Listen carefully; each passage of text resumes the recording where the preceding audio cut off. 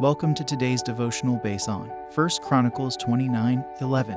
Approaching God with awe and reverence. 1 Chronicles 29:11 reads, Thine, O Lord, is the greatness and the power and the glory and the victory and the majesty, for all that is in the heaven and in the earth is thine. Thine is the kingdom, O Lord, and thou art exalted as head above all.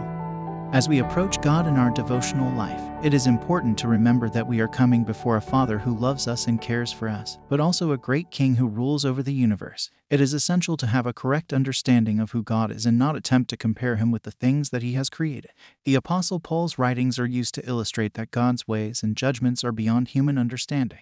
Rather than trying to comprehend his majesty, we should submit to his will and trust in his omnipotent and loving nature. God is the fountain of all wisdom, truth, and knowledge. As we approach him in prayer and the study of his word, let us recognize the limits of our understanding and approach him with humility, a deep sense of awe and reverence for the infinite greatness of his being. The psalmist declares, The heavens declare the glory of God, and the firmament showeth his handiwork. These words remind us that while we can see the evidence of God's handiwork all around us, we should not forget that these things are mere earthly things, suffering under the curse of sin. Instead, we should focus on the majesty and glory of God, who is the fullness of the Godhead bodily. Let's approach God with a deep sense of awe and reverence for his holiness and righteousness, trusting that he orders everything in righteousness. By doing so, we will develop true reverence for God that is inspired by a sense of his infinite greatness, and we will experience an overwhelming sense of joy and peace as we realize that we are coming before a God who loves and cares for us as his beloved children. Prayer for today.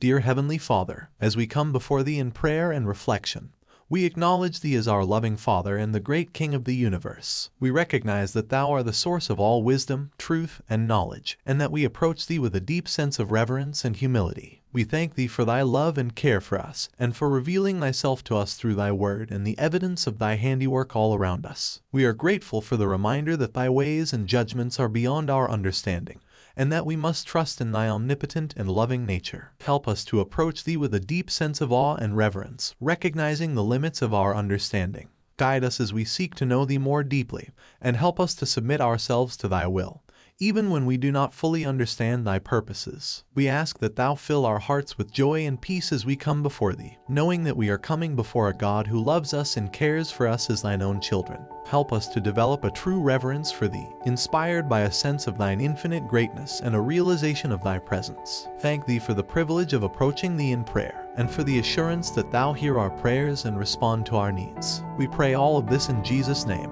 Amen. Thanks for listening. Our devotional was brought to you by Sacred Thoughts.